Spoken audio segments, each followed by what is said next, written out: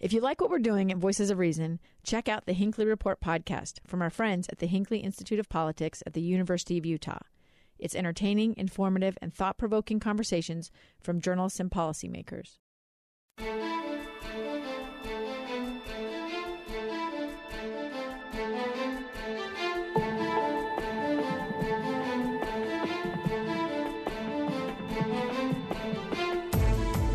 Hello and welcome to Voices of Reason. I am Jasen Lee along with Amy Donaldson. And today we're going to be talking about diversity and inclusion. And joining us today, in the workplace I should say, Sara Jones. She is the founder and CEO of InclusionPro. We're an organization that helps executives build inclusion and diversity at their companies, as well as Olga Stoddard. She is an assistant professor of economics at BYU, Brigham Young University in Provo, and a senior research associate with the Science and Diversity Initiative, a collaboration of researchers and practitioners in the field of diversity. Thank you both for joining us. Thank you. Thanks for having me. Professor Stoddard, I'm going to have you bring that down a little bit in front of your face so I can see you. Yeah. Perfect. Okay, so we've been talking offline about a bunch of stuff, and I want to kind of at least give a baseline of kind of, in particular, Professor Stoddard, your research into diversity and how it is how it impacts the bottom line in the business field. So can you explain kind of what you do? Sure. So as part of my research, I look at gender and ethnic differences in the labor markets.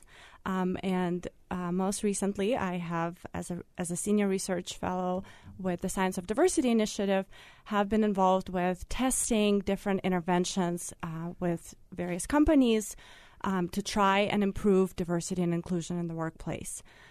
So my most recent research project looks at different ways that you can increase the diversity in the applicant pool with a large financial firm in the U.S. And that's Sarah. So it's funny she mentions this large applicant pool. You and I were talking earlier this morning about how that's part of what diversity and inclusion is, to find a larger pool of applicants, though you can have some pushback from at the executive level even, because people then have this fear of losing their share of the pie. Yeah, I mean, that's the irony of the whole situation, right? I think, I've been as CEO at a company. I think executives, like to think that they're data-driven. Mm-hmm. But when change happens within organizations, that becomes the challenge, because you're dealing with an organization of potentially hundreds of people that aren't always going to understand the change. They don't always know why something's happening. Mm-hmm. And certainly there's lots of efforts to train and try to educate people around diversity and inclusion. But at the end of the day, it really does impact their livelihood. And anytime something potentially, rocks the boat to somebody's livelihood, it creates fear. Mm-hmm. And so, and I love data. I love measurements. I love, and I think it's so important to understand that. And of course, the data on profitability around diversity, gender, and race and ethnicity at all levels of leadership leads to better profitability. They outperform. We've been saying that for decades. But there's still this, mm-hmm. where the rubber actually hits the road that we're still trying to work on. So I have a question about how you create that larger pool, because I have two thoughts on that. One of them is I don't know that the bait traditionally white firms are throwing out for that diversity. Like I go back to what Michelle Obama was here with Pluralsight, and she addressed this issue, and she said, who's on your search committee? What are you offering, right? What I'm looking for a job is not the same thing as what Jasen is looking for in a job. And we find this over and over, but I feel like sometimes the job description or the way in which they're trying to increase the pool may not be attractive, right? Or it may not be in the place where those people are looking. And then the other aspect of it is I find that sometimes the job's descriptions or what they're asking for, I'm already excluded from that because I've been excluded from that in the place where I worked. And right. So how do you create a bigger pool, and how, truly, and if you want some different, I even go back to, we hired Eric Woodyard. Woodyard from grew up in Michigan, yeah, and was not currently working in NBA beat. And among the debates about that was, if you're not currently, there's all these applicants out there who have worked NBA beats. And this is when the paper was looking for a new jazz writer 2 years ago. Yeah, and we wanted diversity, so they were legitimately trying to create this opportunity. And so, but a lot of the minority and women candidates did not have NBA beat experience because we have traditionally been excluded from that beat. So how do you compete with a guy who's on his third NBA beat, but he's white and always has had that opportunity, right? And then there's always this debate about what is it that you're after, right? Are you after experience or are you after a different perspective? I will tell you that Eric came in, they gave him a shot, and he was fantastic. He blew the doors off the place. He's just got hired by ESPN, to be part of their NBA team. He's been amazing for our paper and for that beat. So sorry, that's long-winded, but how do you make the pool bigger, really bigger, and then how do you make sure that they can compete? Because I think some of us exclude ourselves because we don't have the qualifications. So, Professor Stoddard, what would you think? So I would start by saying that persistent lack of diversity is a incredibly complex issue. There are factors both on the supply side, from the perspective of the firms, but also on the demand side, from the perspective of candidates. And you were talking about that, Amy, the fact that candidates have different preferences too.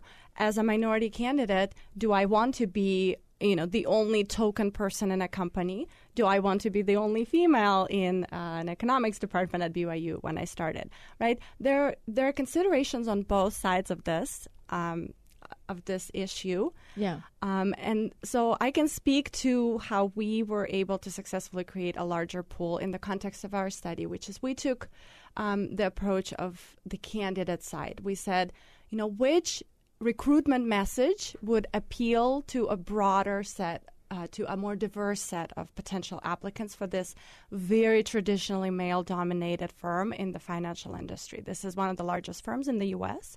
providing financial services. And they're, traditionally in this industry, the share of underrepresented minorities, for example, is far below 10%.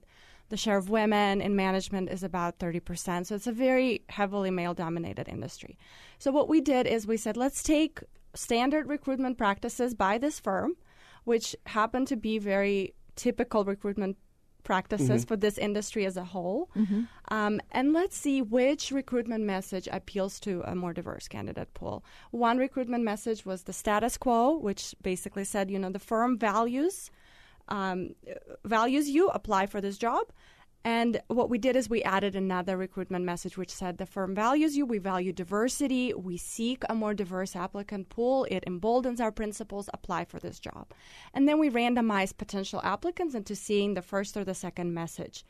What happened is the applicants that saw the second message were 3 times more likely to express interest, 2 times more likely to apply for the job, and 2 times more likely to actually be selected. And notably, we find no difference in applicant quality.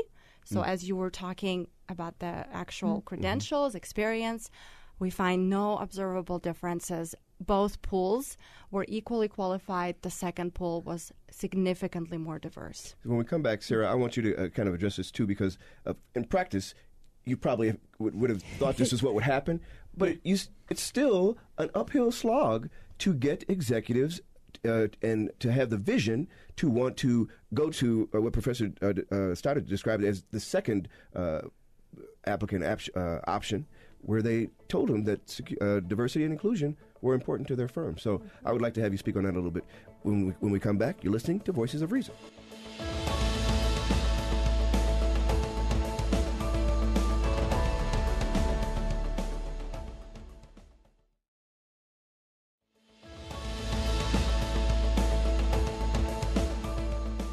Welcome back to Voices of Reason. I am Jasen Lee, along with Amy Donaldson. And today we're talking about the impact of diversity and inclusion in the workplace. And we're speaking with Sara Jones. She is the founder and CEO of InclusionPro here in Utah, which helps executives build inclusion and diversity at their companies. And Olga Stoddard, she's an assistant professor of economics at Brigham Young University and a senior research associate with the Science of Diversity Initiative, a collaboration of researchers and practitioners in the field of workplace diversity. Sara, I wanted to kind of have you not respond, but at least kind of add on to what Professor Stoddard mentioned earlier about when candidates know that in diversity and inclusion are a part of what you believe are the fabric and vision of your company, they are more likely to apply to open positions, which then gives you a larger candidate pool and potentially greater opportunity for profitability long term. Can you speak to that in terms of practice? And I realize this has probably been going on for a while, but it's still something that you have to consciously tell executives to consider in their applicant pool? Yeah, what I love about Professor Stoddard's research is the last thing she said was that the applicants, there was no distinguishable difference in their qualifications. And I love that there was an academic perspective, because in reality, what can happen is, if we're not watchful, is the assumption that, I have now increased my pool, but the hiring, but then the recruiting process from then on out tends to, diminish potential, right? I mean, we were talking about you're trying to compare, when you're trying to compare, yeah. Right? And so, depending if the entire recruiting process isn't really watching for that potentially happening. So, I have a female candidate, I'm interviewing her. I have a male candidate, I'm now interviewing him. The questions can change. Right. And now all of a sudden I'm thinking I'm going to hire the guy on potential. But right. So I love that there are these practical examples of the way that we write job descriptions, marketing. Mm-hmm. It does make a difference. And I've worked with clients where, in tech, what we're seeing is there's this term called customer experience. We're being very aware of the customer experience. And it doesn't even have to be a buying customer. It could be somebody who's potentially interacting with our company in some way. They're becoming very much more aware of that. And I think what we're also seeing more is this trend of seeing our potential recruiting candidates as customers. So for an example of this is Adobe. Their senior executive, there's a senior executive, Donna Morris, and she's actually over both customer experience and employee experience. Mm-hmm. Because they're so very similar. Kind of intertwined. Right? Our potential employees are people who hopefully love our products, right? I mean, so there's this kind of relationship with it, and we're starting to understand that the employee experience is not just what I read, it's not just the marketing, but it's everything. It's all of my interactions with a company, including the entire recruiting process. Now, when Professor Stoddard was talking about her research, my mind went to retention. See, that's what it always goes to me. I've been the woman. I've been the woman in an industry that is only 5% women. I've been that person. Yeah. And I've been in those cultures. So then my mind goes to culture. Yeah. What are those companies doing? Not just to put a shine on their recruiting statistics, efforts. like to say, look how hard we're trying. Yeah. Right, because it will attract people. I mean, it is true that diverse candidates, again, if you know who your customer is, there is a way to better attract them, for sure. But we want to keep them. Yeah. And we want them to thrive. And I think there's a couple critical questions that companies have to address before they even write that, throw the bait out or write that prospectus for a job. And that is, why do we care that this is part of our fabric? Why does having a diverse workplace matter? Because I can tell you why it matters to me, but I have seen time and time again where hiring has not followed that line. Like, we'll have conversations, and it's important to everybody, but when push comes to shove, the hiring practices are pretty standard, right? And I think sometimes, is it the search committee hiring people that look and think like them? Is it the requirements of the job being very traditional? I mean, one question is, why can't we keep women in sports writing, right? There was a period of time, I think the Tribune just hired a female sports writer, but after I left, there were no female full-time sports writers or broadcasters in the state. And now they have some, like Youth Zone has really worked hard on that. Jazz has. KSL.com, Jazz have. So there are women in the industry, right? But like in traditional media roles, why can't we hire them, and why can't we keep them? And it's not that they don't want to work there. There are tons of the women run the journalism department up at the University of Utah, right? And so I think there's that critical question. And I wonder, from both of your experiences, have you talked to companies about why this matters to them? Because I don't want it to matter. I mean, my hope is that it doesn't matter just because they want to sell me stuff. Yeah. That it matters because they understand that when you bring diversity into a workplace, it makes you a better, stronger, more interesting company. And I just wondered, do they say that? Do you have those discussions with them?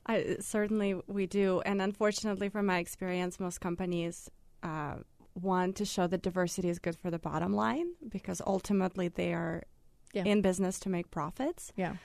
And, I would certainly argue and that's something we try to argue to them and convince is that there is both the moral case for diversity as well as the business case for diversity, and you can't solely focus on one. Yeah. If you do, you're not creating that inclusive culture. But I have found that at least, when firms come to academics for sort of these evaluations and studies, they're wanting us to show that there is indeed this business case for diversity, right? That it helps them tap into a new market, right, of diverse clientele, potential, diverse Yeah. clientele, right? The Google's next billion user initiative is all about that, right? They're recognizing that there is this untapped market that is only going to grow in the next few years. Or they're trying to show that there's some benefits of diversity with regards to innovation and creativity, and there's a few studies that have consistently shown that. I would certainly argue that there are people within companies that are fully on board with the moral case and are passionate and find that their goal to increase diversity for those reasons. But, that's unfortunately still ways away before companies are on board with that. When we come back, I want to start with Sara, and I want to ask about something we talked about a little bit earlier offline, and that is the kind of convincing executives that the pushback they may receive from their executive cabinet or whatever the other leaders doesn't necessarily reflect what should be happening in their company. It may be more fear-based than reality-based in terms of creating diversity in the workplace to the detriment of somebody else. When we come back, we'll talk about that and more. You're listening to Voices of Reason.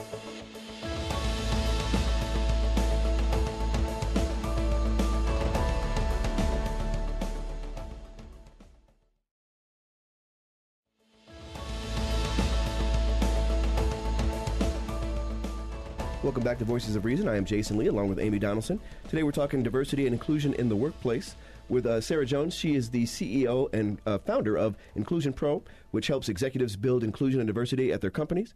And Olga Stoddard, she is an assistant professor of economics at Brigham Young University and a senior research associate with the Science and Diversity Initiative, a collaboration of researchers and practitioners in the field of diversity. Amy, take it away. Yeah, do these ads that sort of are meant to be more appealing to a diverse workforce, do they deter white men or the traditional applicant, I guess? Yeah, that might be one concern, right, from the standpoint of companies. And what we find is actually the opposite, that if anything, white men are slightly more likely to apply when they see the diversity-related messages. But definitely they're not deterred at all relative to the standard status quo recruitment messages. Sara, that's fantastic to hear. I mean, from an inclusion standpoint, you want anyone to apply, right? The goal is not to exclude white men.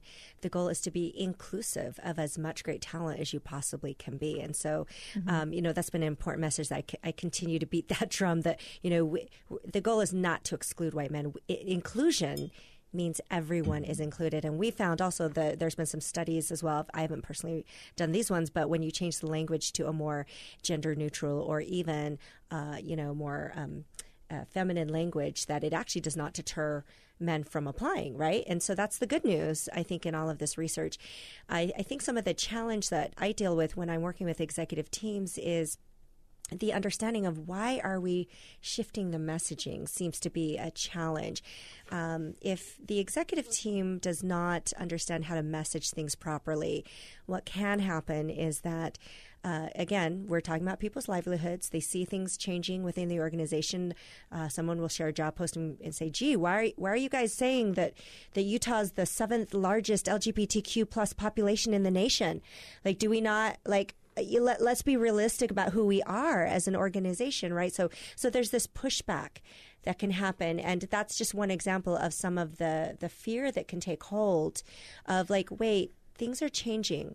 I'm now uncomfortable. And I think also there's always been us tokens, right? So there's always been one of us. So that if there's one, then I know that like I was the only woman in sports for a while, and Linda was the only woman before Absolutely, me. yep. But so when I would mentor or help or encourage other women, people would say to me like, "Aren't you worried about you're going to lose, your job, or they're going to take your job?" And I was like, "Yeah," but I said, "But why wouldn't they take your job?" Right? Yes, because I always say, if there's only room for one of each kind of a person at the table, then we need a bigger table. Because I think especially in media, it's absolutely vital. The stories I see, the voices I search for, and Jasen would say the same thing, are very different than my male counterparts who grew up in had a different sporting experience in their youth.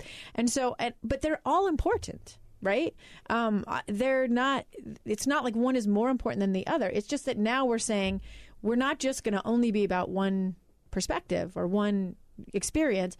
We want to hear what those other experiences are. And I think most companies, I can't think of a company that it would be important to just have one gender or one race or one cultural experience. I think that you benefit from all of these. So those of us who have experienced it, it's like a no-brainer. And I think that's the big why we were just talking about. Mm-hmm. That's the big challenge. If you haven't had that experience, it's sort of like we're trying to tell them the grass is greener. Trust me, the grass is greener. Yeah. But if you haven't had that experience, you don't know. And so, but sometimes I feel like a bad guy trying to lure these guys into my terrible kidnapping van. I promise you'll like diversity. Well, Trust me, I have candy. No. But again, there's this brain research I've been thinking about lately that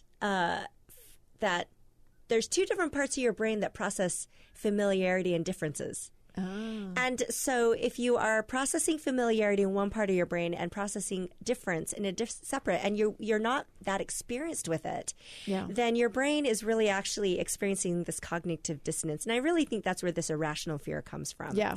Right? And so, okay, so we can talk about brain research, data, all we want, right? But there's this practical reality of if you, and this is where we're really trying to get leadership to understand, when you can get to a place where you are challenged, where people give you a different perspective that you're like, wow, that was just mind-blowing. I didn't think about that. And you're like, and you can get to this place and get outside of and it is discomfort, right? I mean, let's be clear. But it is life enriching. Jasen and I have had this experience. The moment you said that, I thought that experience of something new, something that is enriching, you are losing that every time you just go into the same places, meeting the same kinds of people, doing the same kinds of things. Mm-hmm. That's why diversity is so great and so much better than just being homogenous. Yeah. And even when you make a mistake, even when I have, even when I've written a story where I've used a term that somebody said, hey, that we find that to be, limiting or offensive or it's outdated or whatever, then we have these great conversations. And I feel like it's like a little bit of a superpower to be able to hear that and take it into my life, because people are like, oh, how did you know that? Right. Yes. And I know that because I make mistakes and I listen to the people and I try to be outside of my bubble, but it is, there's times where I felt ashamed about it, but I think, what can I do? I didn't know. But let me put a word on that. Resilience. Yeah. Right. Mm-hmm. You've learned resilience, and that is so I'll just bring up the Inclusion Experience Project that we're doing October 24th. It's building resilience in leadership. If you can't get to a place where you can build that self-awareness, that humility of learning and realizing, I'm going into this new space where now I'm going to be working with a lot of diverse people. Mm-hmm. And I don't know everything. I don't know pronouns. I don't know, what it's like. I don't have to learn new pronouns either. Yeah. To be a Black person and be the only person in the room. I don't know what that's like, but I'm willing to learn and I'm willing to sometimes make mistakes, right? Yeah. It's the fear of perfection that's really holding us back. Like, oh my gosh, I can't see anybody seeing me say the wrong thing.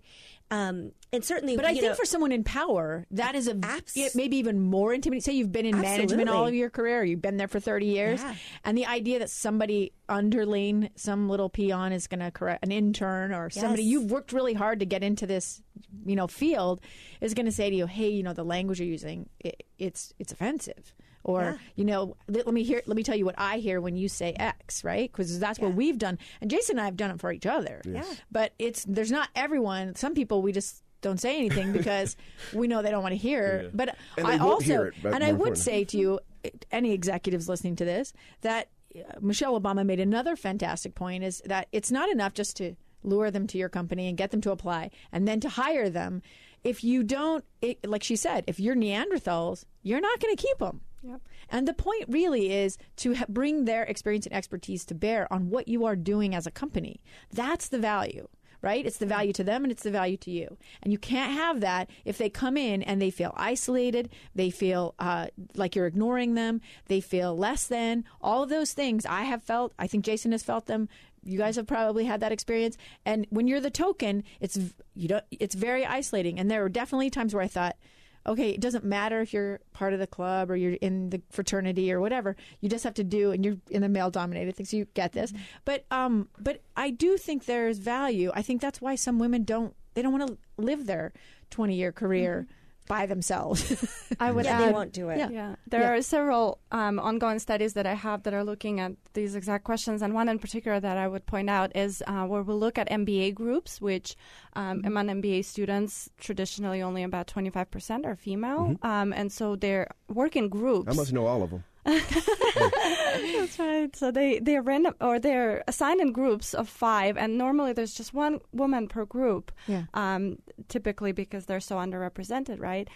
So what we show basically is that when there's only one woman in a group relative to when women are in the majority, they are so much less influential. They're participating less, and they're feeling less authoritative in these environments, group discussions, and their educational experience in general. When we come back, I want to close out by getting some perspective from you, both Professor Stoddard and from Sara Jones here, that how we can continue to work toward creating that enriching environment that allows people like me, Amy, or any of us who might be the token. How can we not be tokens? How can we not be tokens? Because I've been one for 17 years, just in this shop alone, let alone the ones I was in before. So just how can you do it and realize that the pie is bigger, Sara, than it's not so finite that we can't share, right? Actually, right, it's not even pie. It's not pie. Opportunity, we've been equating it the wrong way. Okay. Yeah. When we come back, we'll talk about that. This is Voices of Reason.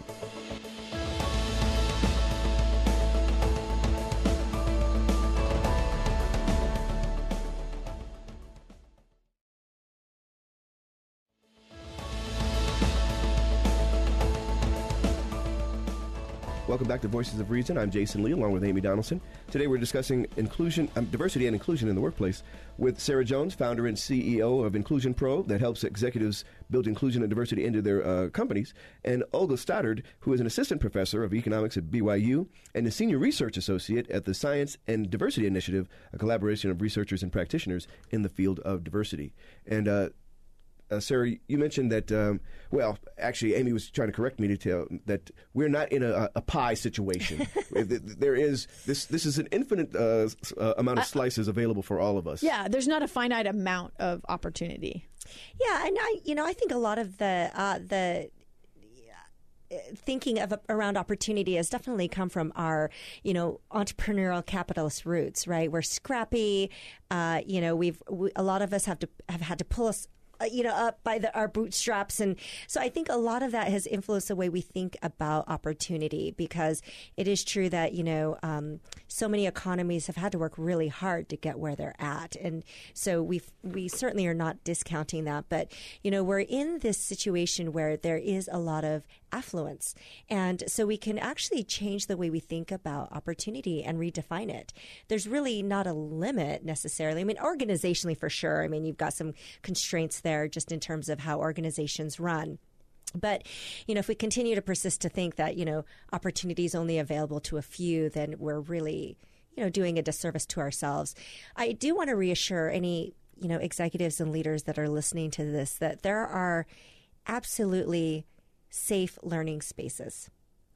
And I think that's been a little bit of a struggle, right? If they're, hearing diversity, inclusion, and, their head of people is trying to really promote this within the organization, they might feel a little bit stuck of like, gosh, I've gone through my entire career learning lots of things about entrepreneurism, but one thing I haven't learned is actually how to get the best out of a diverse team.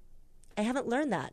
And it's okay to acknowledge that. And there are safe places where you can learn this, and where, if you fumble, I mean, we've all fumbled as we've learned new things, right? That is just the process of learning. It's okay. And so, just that reassurance that, what we're not saying is, gosh, executives figure it out. Come on already. That's not what we're saying. What we're saying is that, you've got people within your organizations. I see this all the time. They're coming to me, help me out, there are people in your organization that are so passionate about building this opportunities because they know that all tides rise, right? When you can lift people up, get past that token level, all tides will rise. And thankfully, we are, the Rooney Rule is sort of gone by the wayside. Thankfully, we're getting past that and really understanding you need a critical mass to really make movement. But the Rooney Rule is, you have to... the Rooney Rule came from the NFL where they were trying to get more black coaches, Pittsburgh right? Steelers, and this rule... interview at least one. At least one. And so then what people did is, fine, we'll interview one. And they never hired him. And they never hired. It statistically did not bear out, right? And so we're past that, and thankfully we're not that trend has sort of stopped. But what we want to get is to a place where leaders understand that diversity does not change culture. Right? We used to think get a critical mass of diversity, the culture will change. Not true. It absolutely requires leadership to drive inclusion throughout the organization. Right? They're the ones that have to give life to diverse thinking. It's their job. And a culture will not change unless from the CEO and honestly from the board level on down. Right? That they're all understanding my role in leadership. But it takes some education. It takes some awareness of, I don't have that skill. I need to obtain that skill, and I'm willing to learn it. So, Professor Stoddard, I mean, kind of to Sarah's point, you have to have leadership have the vision to buy into, and then create the environment that they want to have in their workplaces. How do you convey that to, or at least in your research, how have you been able to discern whether or not companies have decided to buy into this, and have there been changes made so that they can create that environment? I don't know if I can speak much to, sort of across the board, but the companies that we've worked with, as I mentioned, often the incentive for them is in the bottom line, right? They're trying to stay global, or they're trying to stay current in a global context. The global context means they are serving a more increasingly diverse pool of candidates, pool of customers. Right. And any company that wants to stay relevant in that kind of context really needs to pay attention to both the diversity and inclusion of its employee base, to avoid problems like, notable cases like Google, where, you develop a software and black people are tagged as gorillas, or to avoid cases where, motion sensors are only, responding to certain skin color, right? You can't create these kinds of products when your employee base and when your data are being trained on whites only. Right.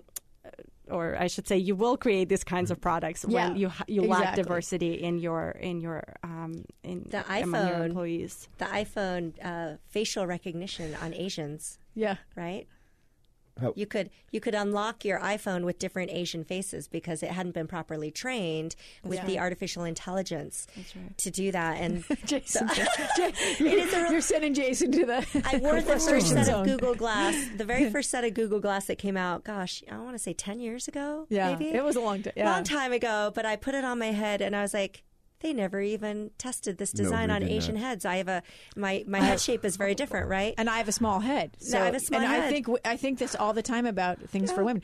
They just found out that the seatbelt and the airbag system, kills or injures more women. They've studied this because it's designed for a 5'10", 160 to 170 pound man, right? Yes. So this is the problem. I mean, you could do this all day long, but also it's just, if you have to spend so much time at work, I can tell you that when we've kind of created our own little crew of diverse ideas and diverse experiences, it's fun to go to work, right? It's interesting. What are you doing in your life? What's happening with you, right? And how do you see news? Like when something happens, we have different takes on it because we have different experiences. And I enjoy seeing things differently and learning things differently because I can only know what I know, right? Yeah. And I think that I've said this often, some of the wage gap exists because the people who are running companies don't understand what we want, what we women want from a company, right? And they would want the same thing if we could communicate. But like you said, there's always one of us. And they say, oh, thanks for the input. There's 8 guys telling us something different. Maybe thanks for the input. Maybe. Well, maybe they never ask. Maybe, right, I went, anyway. Well, they never ask. You just never say ask, right? They always assume they know the answer, right? And because who knows better than them? Yeah, and, what I really like about Professor Stoddard's research is it's a really good reminder that, and I try to convey this, that women and diverse individuals are actually very strategic. Mm-hmm. They are constantly in the business of doing risk analysis. Mm-hmm. Which is why if you're not getting diverse candidates, it's not because there's not a talent pool out there. They are doing risk analysis. They are self-selecting themselves out of your company way before they're ever going to apply. They're not going to waste energy on your company because they've had enough experiences during their lifetime that they know. Right? It's a very strategic understanding of where am I going to thrive and where am I not going to thrive. Absolutely. I can tell you I chose assignments for that reason. Yeah. And everyone says, you're not following this traditional path. Yeah. Because I don't want that. Right. I want something different. I want flexibility. I want to be a mom. I want to work on the projects I want to work on. And I got too much pushback if I did the traditional path. Yeah. I was their person, right? And I wasn't their person because I wasn't the traditional sports writer. If anybody knows anything about Amy, she is not somebody else's person. So think about the skills that, this would be my argument for hiring more diverse candidates. At least now. In the future, it's not going to be the same. But think about the strategic skills that are developed by someone who experiences resistance a lot, right? Lots of resilience, lots of strategic thinking, lots of risk analysis, creativity. How am I going to get around this? Right? So think about the value that adds to your company. The other thing that's going to happen is they get into your company, they see your boards all white men. They see your executive teams all white men. A strategic person will not stay at your company. So thinking from that perspective of putting your shoes in that role and thinking, why wouldn't I want to hire somebody like that really gets it? But it does require some shifts. It does require me saying, long term, I'm going to need diversity on my executive team. Women won't stay. It is true, right? If I can't see myself succeeding at your company, I'm not going to stay. I might be there for a good 3 years, maybe 5. But I'm not going to stay there my whole career. I'm going to go somewhere where I can see myself being successul long term. So just honestly, thinking about I think it's why you game. see this explosion in entrepreneurship among women and minorities. Yes. I hate to do this, but we've run out of time.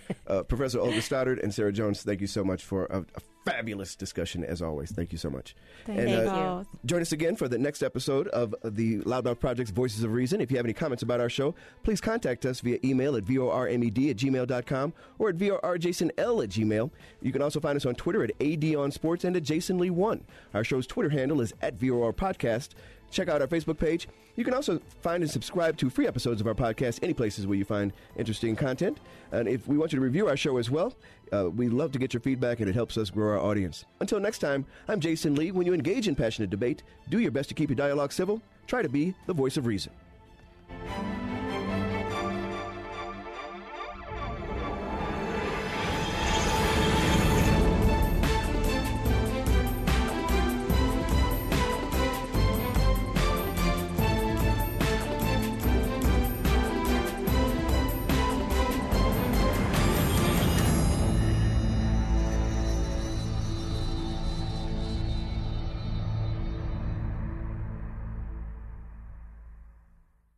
Voices of Reason is a production of the Loudmouth Project.